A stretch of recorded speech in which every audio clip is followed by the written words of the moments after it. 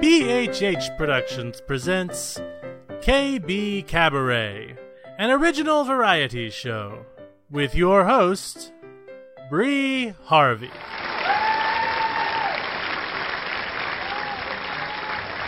Hi, folks, and welcome to KBKabaret. My name is Bree Harvey, head writer and producer of this show. KBKabaret is a calabaloo of original skits, songs, poetry, and short stories. What's calabaloo, you ask? Magic from a child's creative imagination. I was 5 when I coined that word, and it's been around my family ever since. The settings originate from my hometown, Parlor City. And the stories originate from people who are a product of fiction. Names, characters, places, and incidents either are products of the author's imagination or are used fictitiously. Any resemblance to actual events, locales, or persons living or dead is entirely coincidental. Thank you, Kate. That, folks, obviously, is my lawyer. Starring my friends, the Parlor City Players, Judy McMahon, Kate Murray, Molly Murray, Charles Berman, Pete Bowers, John Carey, John Montgomery, Bill Murray, and me, your host, Bree Harvey. Welcome to our town, welcome to Parlor City, where our friends come out to play. When neighbors don't leave, they stay and chat a while. Welcome to our town, to KBKabaret. BHH Productions KBKabaret is brought to you this week by our sponsor, Slow 'em Down Spray-In New Air Freshener Fragrance.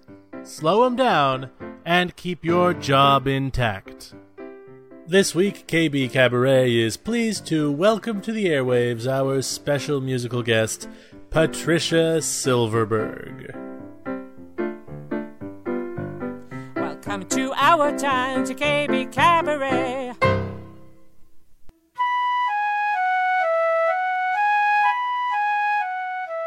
Mornings are a special time for me. My rituals are simple.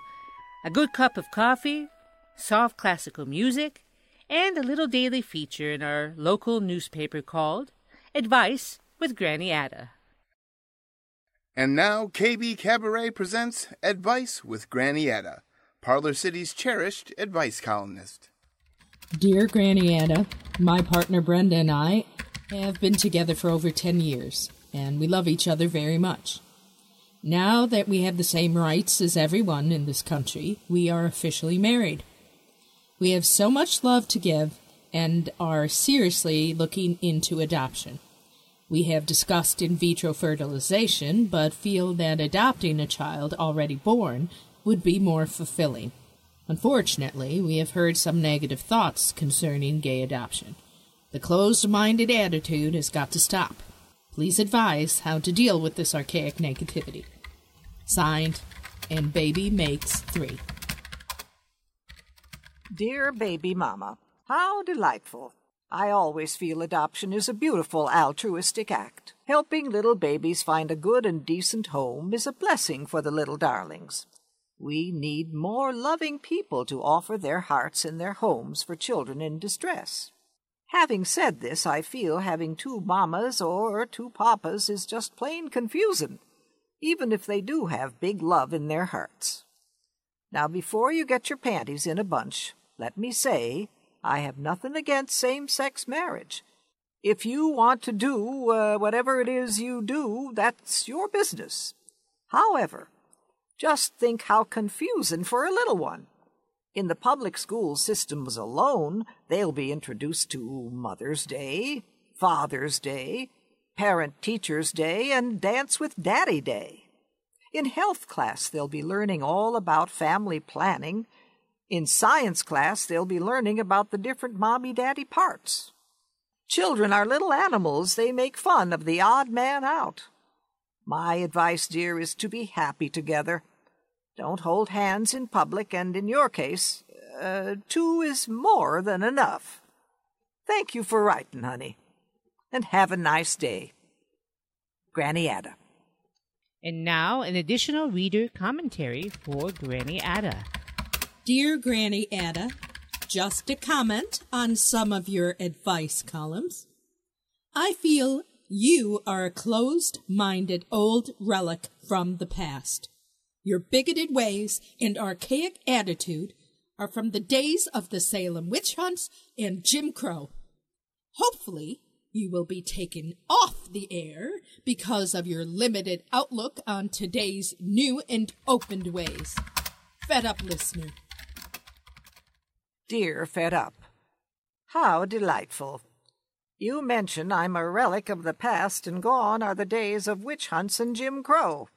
Might I remind you, dear, there are plenty of people still believing in paranormal activity and the radical right wing wanting to bring back pre-civil rights laws? And what about the laws enacted in Arizona? The walls being put up in Texas and racial profiling in our country. I hold the conversation open, dear. Crawling under the rocks and pretending certain situations do not exist are a terrible mistake. Thank you for writing, honey, and have a nice day. Granny Ada.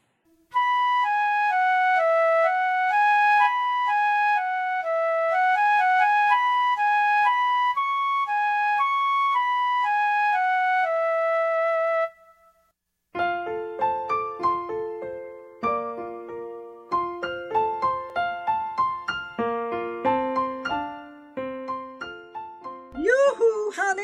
Are you home? Over here, Beulah, hosting the show. Come on over. Ladies and gentlemen, Parlor City's chef extraordinaire, Beulah Deschamps. Oh, my honey. Thank you, honey.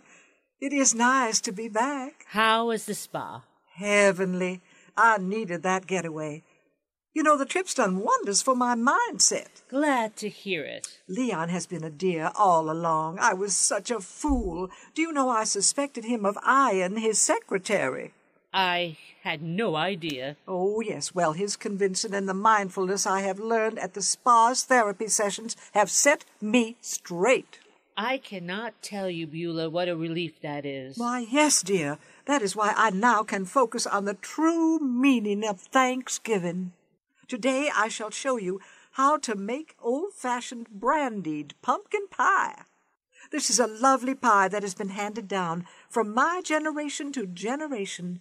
Now I will hand this recipe down to you and your lovely audience. Oh, I can't wait. Now, I brought you your apron, dear, and a special family heirloom. Oh, Beulah, how beautiful. Leon bought this crystal decanter for our anniversary 35 years ago, and we only take it out for special occasions such as this. Well, I am honored. Love, love, love brandy. Do you know brandy was discarded as an inferior product until the 15th century, since it was distilled from the pumice or mash of grapes and other fruit? Lucky for us.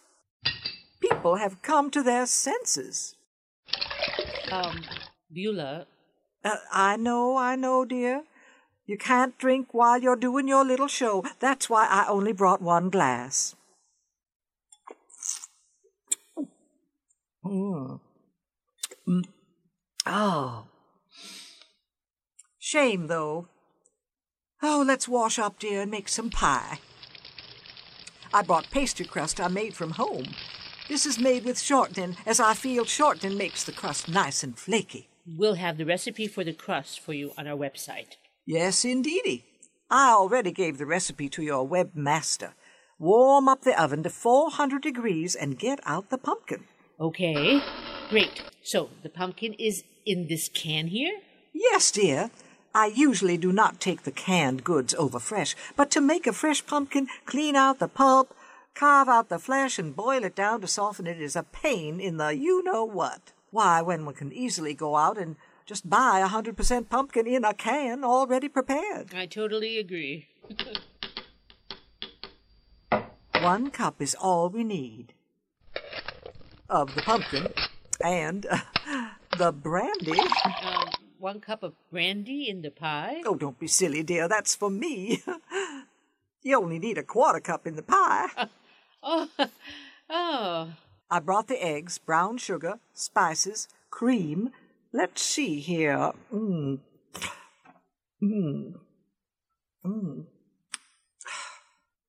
Where's my list? Oh, ha, ha, here it is. Oh, dear, if I didn't bring my glasses. Honey, dear, could you read this for me, please? Sure, Beulah. Let's see. Oh, boss baby, you bad boy. Baby, you happened to see my stockings in the office from the other night. I can't seem to find them. I don't think this is the list you were looking for. Beulah? Mindfulness. Oh, this meditation stuff is a godsend.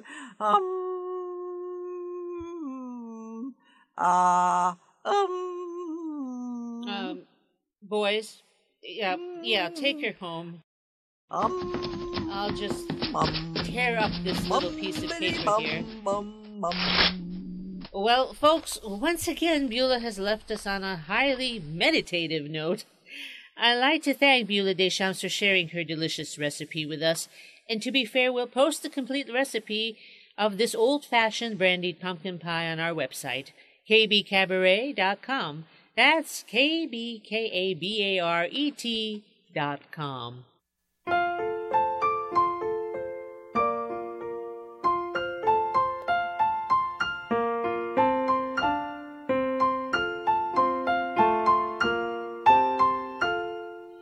I would like to welcome Patricia Silverberg to our show this week.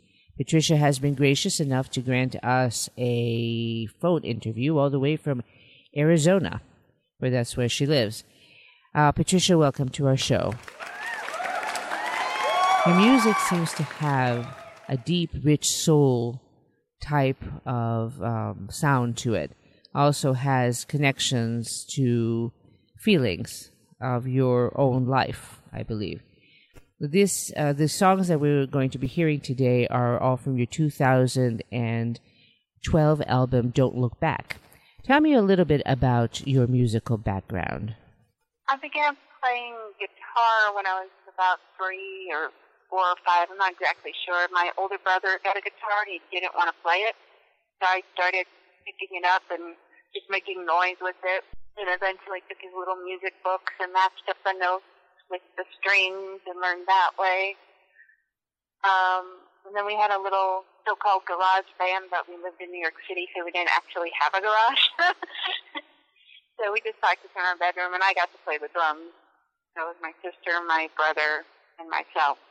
And then I started playing more guitar, and in high school we had formal lessons, and I learned guitar theory, different. My teacher was classically trained. We learned, I already knew how to read basic music because I was also in school bands too, playing drums. But I learned more about chord theory and chord structure and finger picking and more formal education. And then my undergrad was in theater, so I took voice with people who worked on Broadway. My first voice teacher was the first female conductor on Broadway. She did, I think, Chicago and Camelot and some other shows. And then I studied at HB Studios, also in New York City, with Elizabeth Hodes. There's a lot of cabaret acts. Continued with guitar, and then I moved out here. Really wasn't doing much with it, and then just started doing open mics. And, everything just started coming together. I was walking around my guitar one day, and someone asked me to do some gigs, and I did, and it just took off from there. And now I'm studying classical. I'm studying classical piano, so it's enforcing even more of my theory and stuff, because I can actually, as opposed to a lot of musicians here, I can compose music more than just doing 3-chord songs. If you listen to my songs, I use a lot of different chord variations, like sevenths and suspendeds and alternate basses. Really take the time to craft my music. So the song that we are going to be hearing, Always There, what is this about? What inspired you? Always There is a song I actually wrote when I was much younger. I think I just finished undergrad school, and I was learning classical guitar. Oh, my teacher in high school taught us classical guitar. And it had a very intricate guitar pick. Because if you listen to it, it only has 3 chords. But what I had done with it was make it really stampy. But in order to make that more of a pop-type song or a folk song, I had to cut that down, put it in a traditional time. But I kept the chorus has unusual chord progression in it. And it's just about someone, who I really loved, and they left your life, and just trying to be positive about it. And yeah, it's actually one of the simpler songs I've written.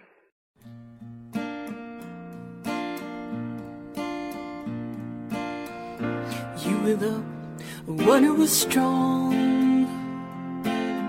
when life had all gone wrong.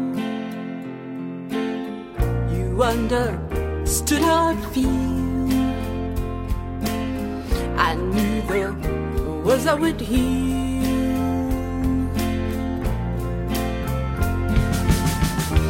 You were always there with time to share. You were always there with time to care. You were there to hold my hand, someone who would understand, free to let me in here and take away the pain and fear.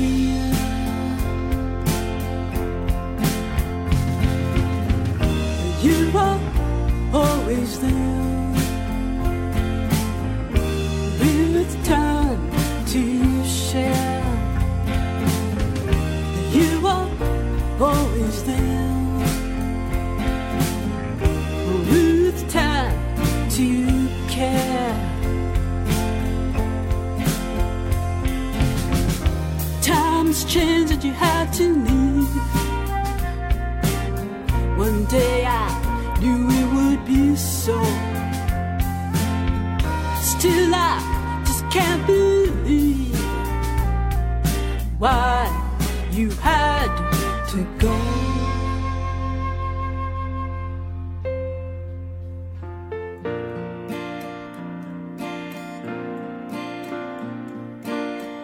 Now that I'm on my own, whenever I feel so alone, I think of our times together, and life always seems much better.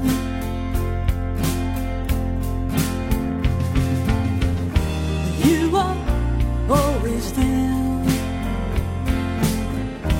with time to share. You are always there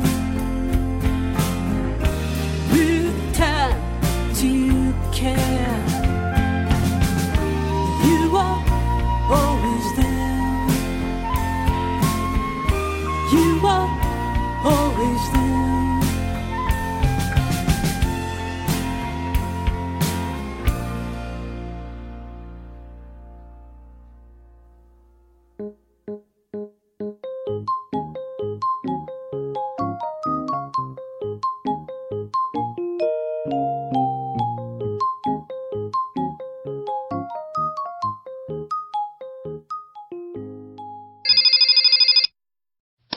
Hey, Barry, you going to the game? No, I can't this week. Why? You love the Mets. I know, but not this week. Why? Marilyn and me, we're going to the city. Yeah? What's in the city? Diamonds. Diamonds.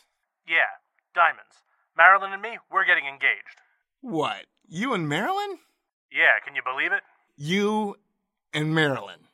Yeah. You've only been sort of dating for less than 3 months. So? 3 months, Barry. Isn't she still living with that guy? He's moving out at the end of the month, and I told you, he's her gay cousin.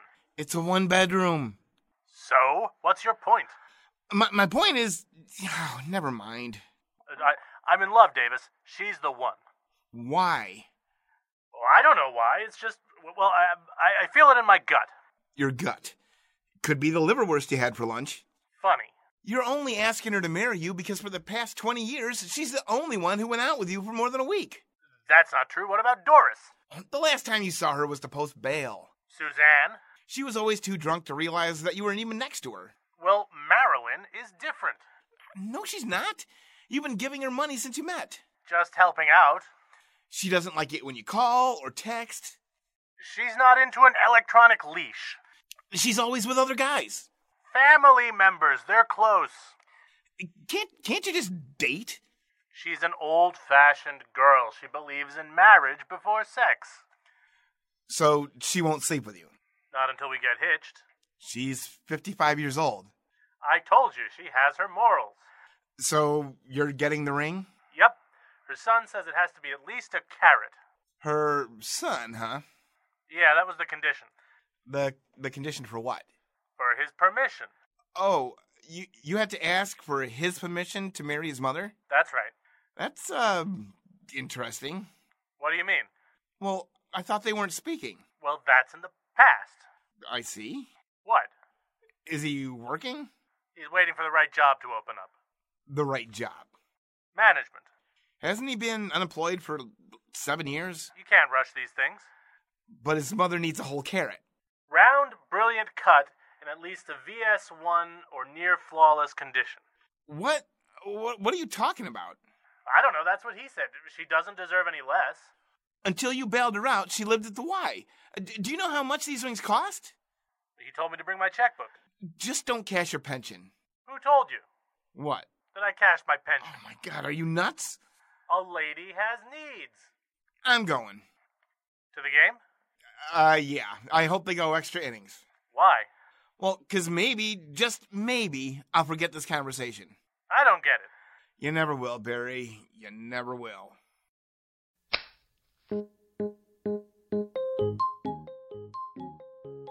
Will Linda's son finally get that management position he's been waiting over 7 years for?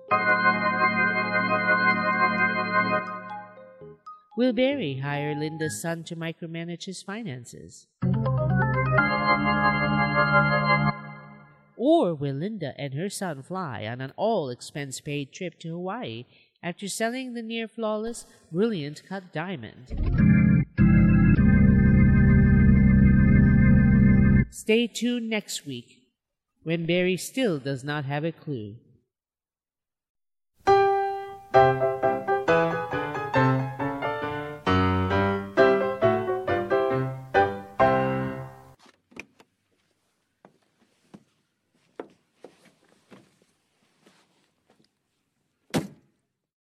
Okay, my first on-the-spot GPS.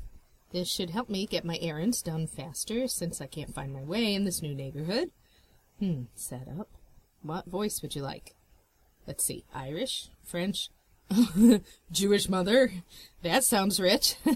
And about right. Let's try it. Press JM and enter. Good afternoon, and welcome to On the Spot GPS. So you should want me to take you somewhere or what? Good afternoon. I just moved here last week and I need to go food shopping. Oh, that's fine, dear. Giant Mart. Calculating. Thank you. Are you ready? What? You think I should hurry with such a thing? Are you Meshuggah? Sorry, it's just I'm pressed for time. Larry's bringing home some of his colleagues tonight, and I have to make dinner for 8 people. Oi, shopping for 8? Do you know you can get the same meat for 20% cheaper at Smart Shoppers Discount Mart by the outlet shops, about 5 miles over? Really? Well, I should try to save money. We did spend a lot on the house closing. Okay, recalculate and take me to Smart Shoppers Discount Mart. I would do the same. Recalculating. Thank you. No problem. What's a GPS for? Go for 5 miles straight until you should find the schlock of a house that should have been torn down 10 years ago. But enough with my spiel. So you just moved in and your man is bringing home some colleagues for dinner? Yeah, I just found out about it today. Oh, the schmuck. Did he tell you this before? No, but I can handle it. Handle it, schmandle it. If you should need, I have some chicken soup with matzo balls in the freezer. Oh, well, really? I don't want to put you to any trouble. Trouble, schmubble. If it's a problem, dear, I'd let you know. You want the soup or not? Yes, that would be awesome. But you're a GPS. How could it be delivered? Oh, simple. We're a star service. So I will connect you with the Yiddish Yenta network and have one of the ladies deliver for you. So what time is this dinner? 6. Oh, then we should get going. In 600 yards, take a left by the yellow house that should have had the fence taken down 2 years ago. Such a nice house, but left for dead. Turn by this house? They should be so lucky to own a house as nice as this. This house was owned by 2 sisters, one who was a veterinarian but is now retired. No, the house you turn left at, in now 200 yards, is owned by the Schmendrick, who's sitting on his tuchus all day long, but that is none of my business. Okay. Now go straight for 1 block and make a right at the red brick house with the schmutz on the steps. Wait, you're just making me go back to my house. Naturally, I should do this. Why? I need to go shopping. Listen, my dear, when you get to be as old as I am, and may you be so lucky, you should listen to my advice. You have a whole mishpocher coming over in a few hours, and you want me to schlep this car for you to go grocery shopping. That's mishugana. Now be a good girl and go home and stop kvetching. A Yiddish Yenta, Riva, has notified the on-the-spot network that she is bringing the matzah soup and the brisket that she found in her freezer. They should cook up nicely for you. We'll add some steamed green beans, and Riva will whip up some latkes and ragulas in no time. I can't believe you're doing this for me. What do I have to do with my time? Let's not get all schmaltzy, dear. So you should think of me as your GPS boobala. Oh, thank you, GPS boobala. Mazel tov. One day you too should do a mitzvah for other poor shiksas in need. And thank you for using On-the-Spot GPS by the makers of On-the-Spot personal trainers and On-the-Spot life coach. Have a nice day.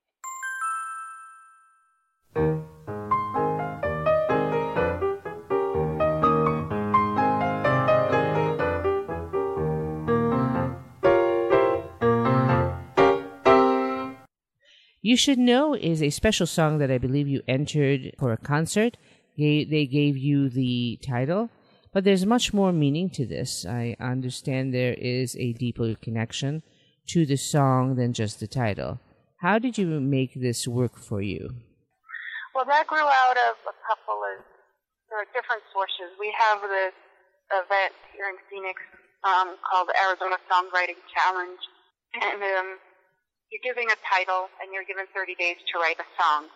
And so the obvious thing that came to me was, hey, this is going to be a love song, and everyone's going to write a love song. But I wanted it to be a little different and be real, not just, hey, I love you.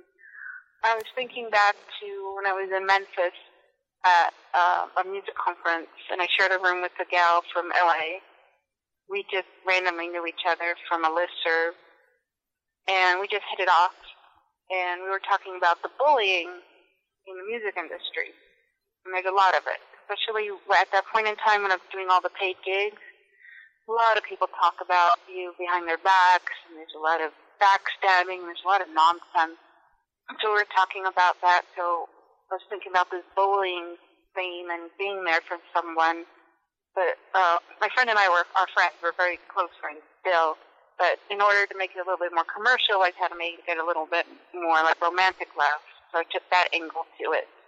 So it is about being there for somebody, but it's being there with someone who is really distressed and being bullied. And I just played it at a benefit for one of our local musicians who just, it was about a month before he passed away. And talking about pulling on people's heartstrings, I meant to sing it as, hey, you know, we care about you, what's going on in your life. Unfortunately, he had a series of medical issues, including strokes and such, and he was fading away. And it was meant to be like a love song, and everyone in the house started crying, and then I went out to the bathroom later, and everyone, like, wouldn't talk to me, and they were like, that's the saddest song I ever heard. I was like, oh, sorry. So,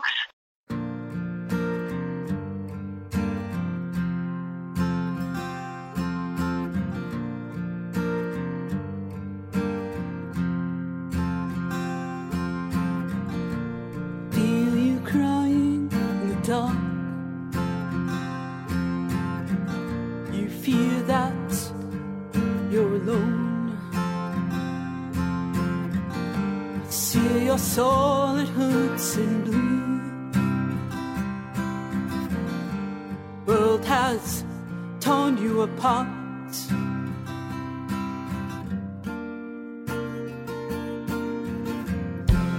You should know that I love you. You should know how much I care. In the dark, I'm there. I hold you to chase away those nightmares.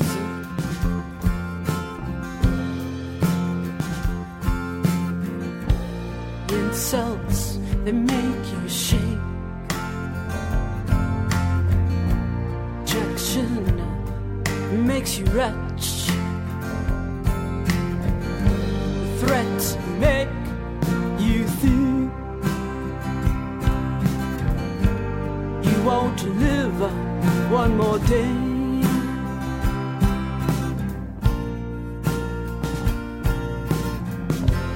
You should know that I love you. You should know how much I care. In the dark, I'm there. I hold you to chase away those nightmares.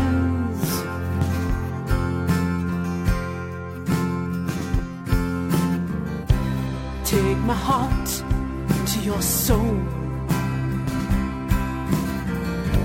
Take my breath into your lungs. Take my blood into your veins. Told me you and I remain.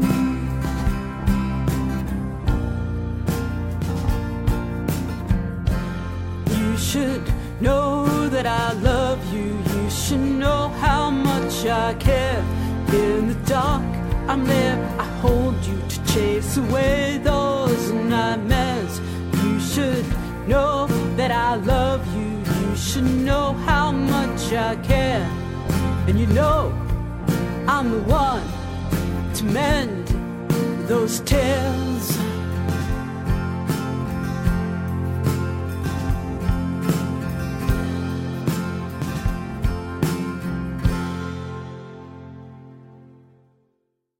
Good afternoon. Welcome to Faster Food Freddy's. What would you like, ma'am? I'll have the number 4. Freddy's medium cheeseburger with fries, gravy, and a medium fizzy cola? That's the one. Would you like to go large for only 50 cents more? Go large? Yes, ma'am. We can make your entire order larger for only 50 cents more. That sounds like a good deal. Yeah, I guess so. Excuse me, I don't mean to interrupt, but that's not a bargain at all. Huh? I mean, if you really think about it, 50 cents to make your order bigger is really a bad deal. It's a great deal.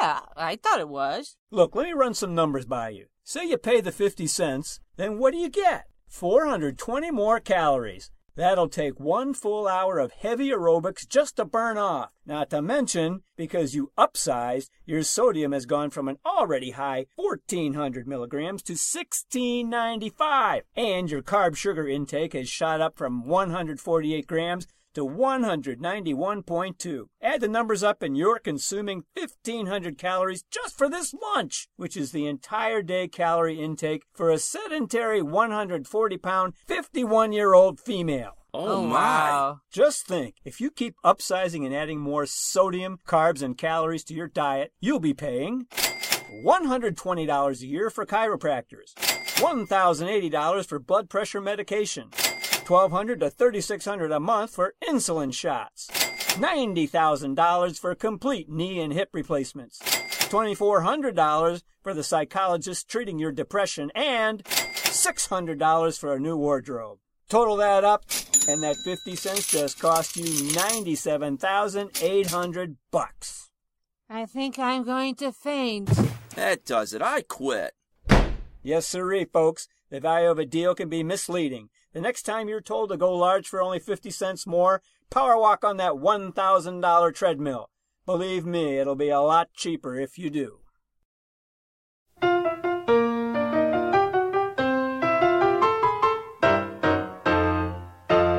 We present The Triangle, a short story by Bree Harvey.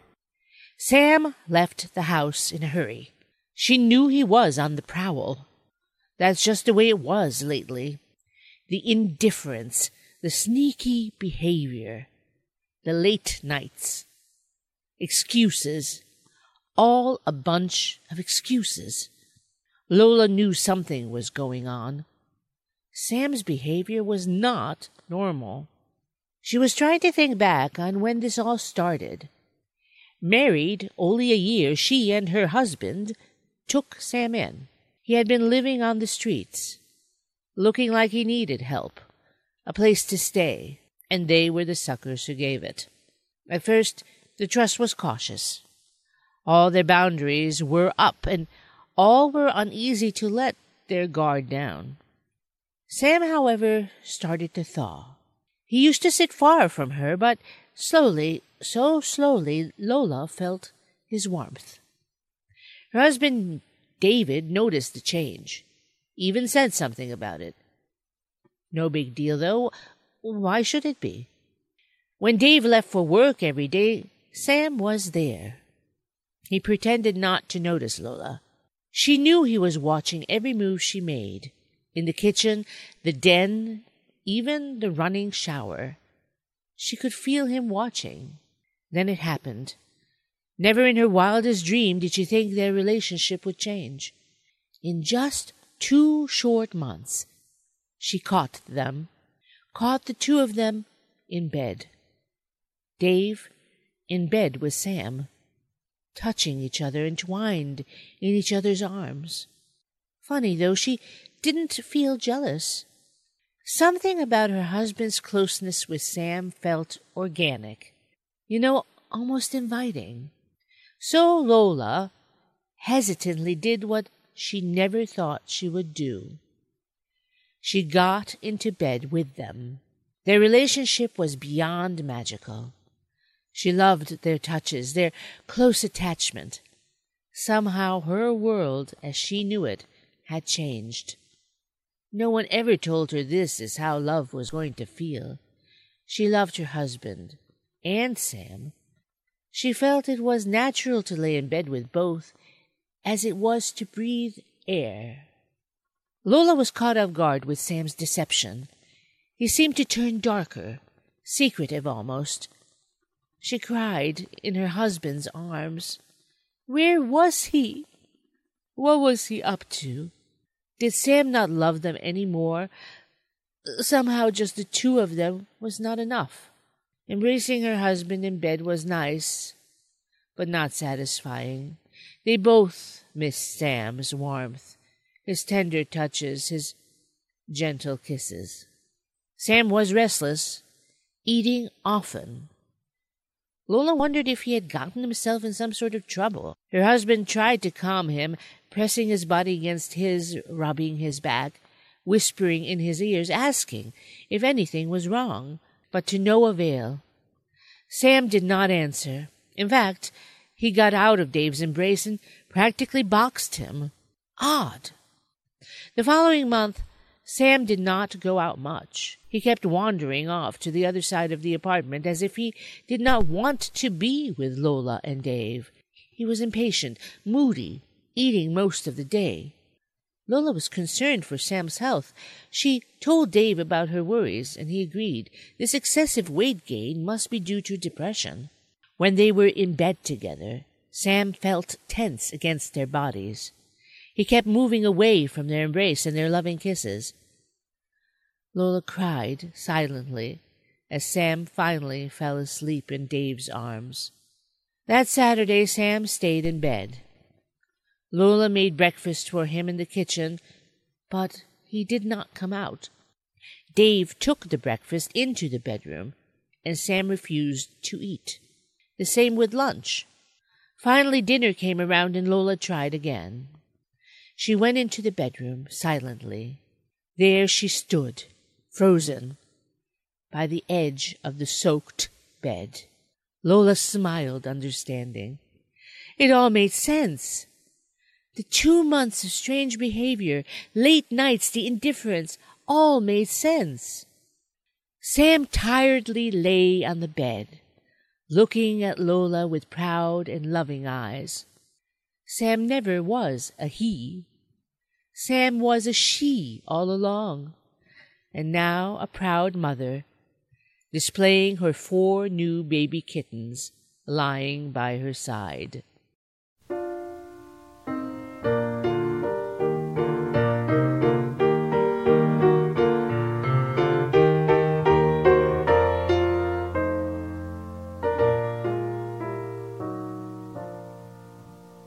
There are many detours in life, how we perceive others and ourselves. One should never take situations for granted. Just when you think you know what it's all about, life has a way of swiftly kicking you in the rump. The cousin. Alice, your cousin's coming in a minute. Aren't you ready yet? God, no. I don't know what to wear. You've been upstairs for 2 hours. You could have sewn a new outfit by now. Howard, you don't know the pressure I'm under. What pressure? She's just coming over for coffee. Marta's not just coming over for coffee. She's here to show me up. Oh, come on. I'm serious. You look great. Do you mean great as in wife great? Or great, she looks younger and prettier than her cousin great? Why the competition? You just look great. Just like she probably looks great. You take that back. What? You have no idea what I've had to put up with for these past 30 years. You two hardly ever see each other. What can be so terrible? I don't have time for this. Did you see my earrings? Which ones? The pearl ones. The dangly ones with the aquamarine stones on either side? Yes, the ones you bought me for Mother's Day 2 years ago. You're wearing them. You're a funny man. I thought so. Your days are numbered now. Just shows how pent up you are. I know, but the Dolly Parton look-alike is coming over, and I look like this. Beautiful. Oh, thanks, Howard. You're wonderful. Just truthful. Look, hon, you don't know the hell my parents have made me go through all these years. You told me some of it, I guess.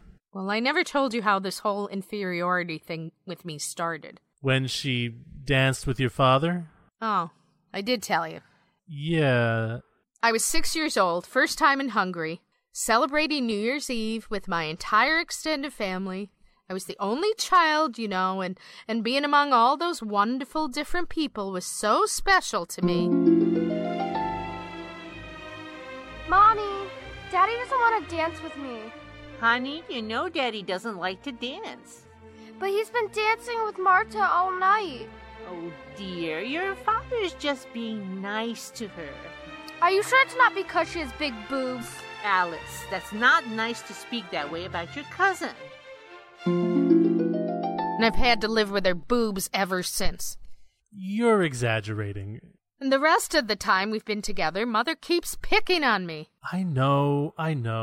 Like when we were at Uncle Stephen's wedding a few years ago.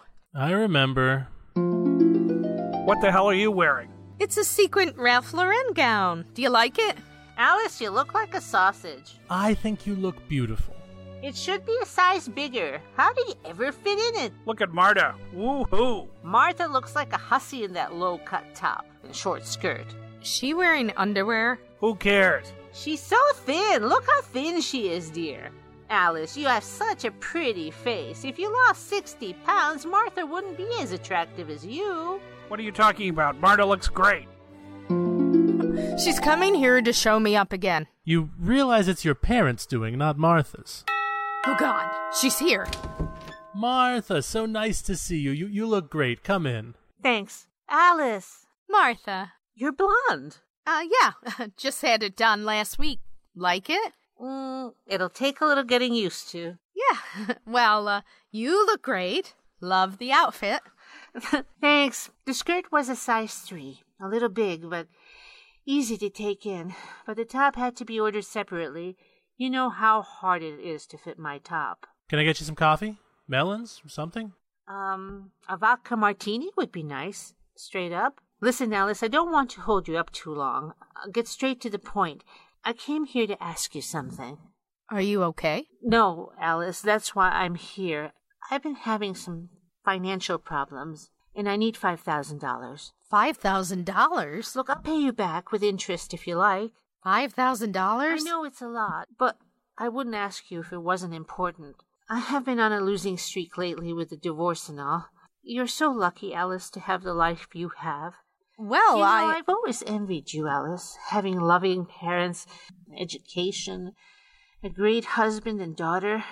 You always had your head on straight. Here you are, one vodka martini. Thanks. Listen, I've got to go. I have so much to do before driving back home tonight. Don't get up. You think about it, Alice. If you can't, I'll understand. Love you guys. What was that about? It was about a reality check. But, Howard, it's going to cost us $5,000.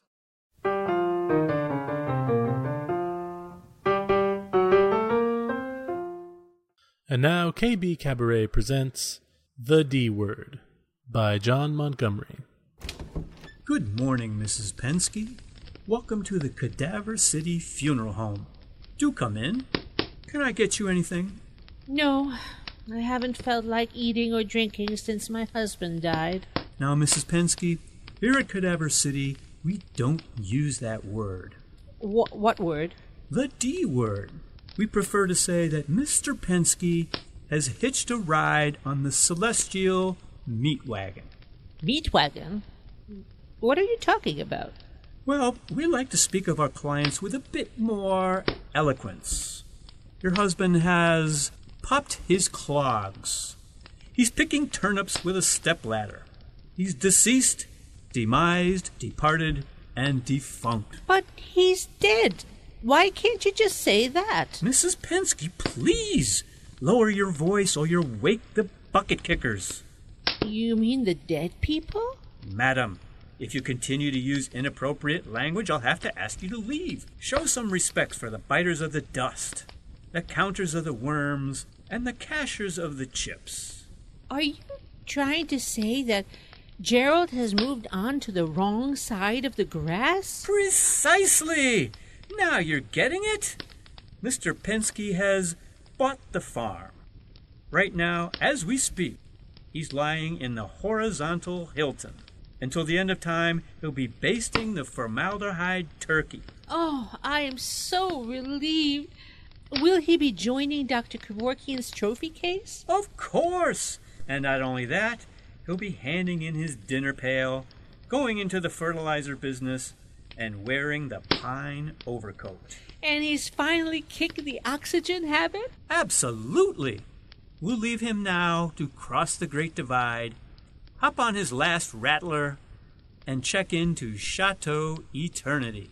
Well, Gerald always had one foot in the grave, and now the other foot has finally joined him. Mrs. Penske, have you done any thinking about your own voyage to the wooden Waldorf? Well, this is somewhat awkward. I've been seeing another undertaker. He's promised to take me to sleep with the fishes at the Motel Deep Six. What? This is an outrage. Who is it? He's a famous embalmer, Barack Embalmer. Begone, madam. May you immediately assume room temperature and push up daisies in Adios Park. Well, Patricia, it's been a pleasure having you on our show. We will be closing with your final song from your 2012 album, Don't Look Back, called Hear My Song. This tells a lot about who you are as a quiet individual and a person who has something to say. I'm pretty quiet overall, very much an introvert. And then I find that a lot of times people simply don't listen to what I do say. And when I tend to talk, I usually have something important to say. I'm not the kind of person that just jabbers for the sake of filling space. In this particular song, was written about some musicians I was working with at the time was kind of the ones I was talking about that do the bullying and such. And I just really wanted them to hear me. And so I came up with this song, and it's about being real with somebody. If you're in any kind of relationship, if this isn't just being at work or a friendship, working with your agent. Yeah, I had a terrible agent at the time. And then being heard, be treated realistically. A lot of times if you have a disagreement with a person, their ego gets in the way. And then they're not really presenting who they are. Sort of lines in there like, show me your heart, show me your spirit. If you're being true, I'll know it. And if you're just, covering up for whatever reason, I'm going to know it too. And then I want to be heard. I want to be treated like an individual. I want to be treated with respect. Yeah, it's a song about being heard and understood. Even if someone doesn't agree with you, it's at least recognizing that you have a point of view. Let's listen to Hear My Song.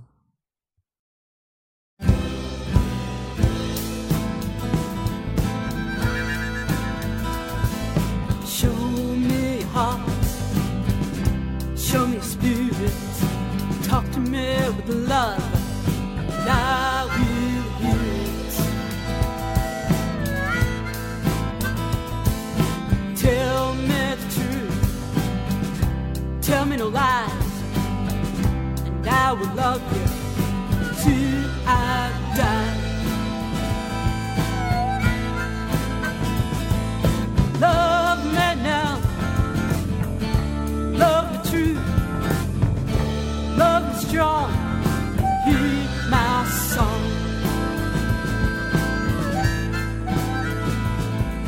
Show me no anger, show me no blame, show me no pride, for we're the same.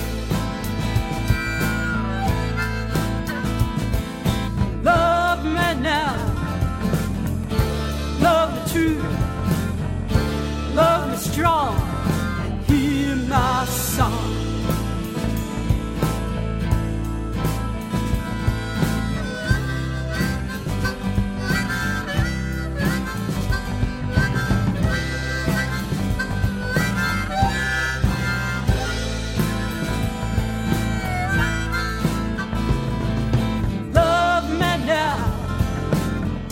Love me true, love me strong, hear my song.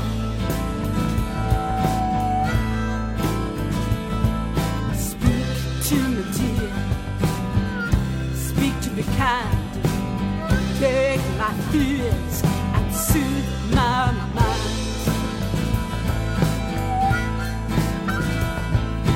Love me now, love me true, love me strong, hear my song. Love me now, love me true, love me strong, hear my song.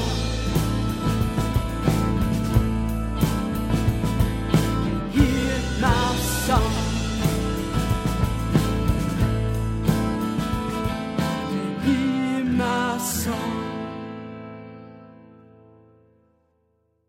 Well, folks, that's all for today's show of KB Cabaret.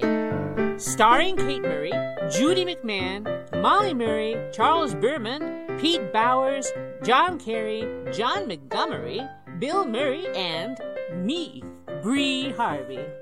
Original skits by Bree Harvey, Kate and Bill Murray, Charles Berman, Pete Bowers, John Carey, and John Montgomery. Original music by Bree Harvey. Musical arrangements by Christina Danella. Sound engineer and editor, Charles Berman. We had a grand old time here at Parlor City with our friends here and where you are. Next week, we will start our communicating all over again with crazy antic short stories, skits, songs, and, if we get Beulah up, her recipes. Please visit our website at kbkabaret.com. That's KBKabaret.com to find her recipes, our sponsors, and contest entry rules for poetry and short stories. Why should we be the only ones who write? That's right, we want to hear from you and your talented ways. When we choose the pieces you have written, read it on air as well as print it on our website. The hardworking, fun-loving folks here at Parlor City say there are no goodbyes, only farewells. And above all, come and visit next week, same time, same station, at KB Cabaret.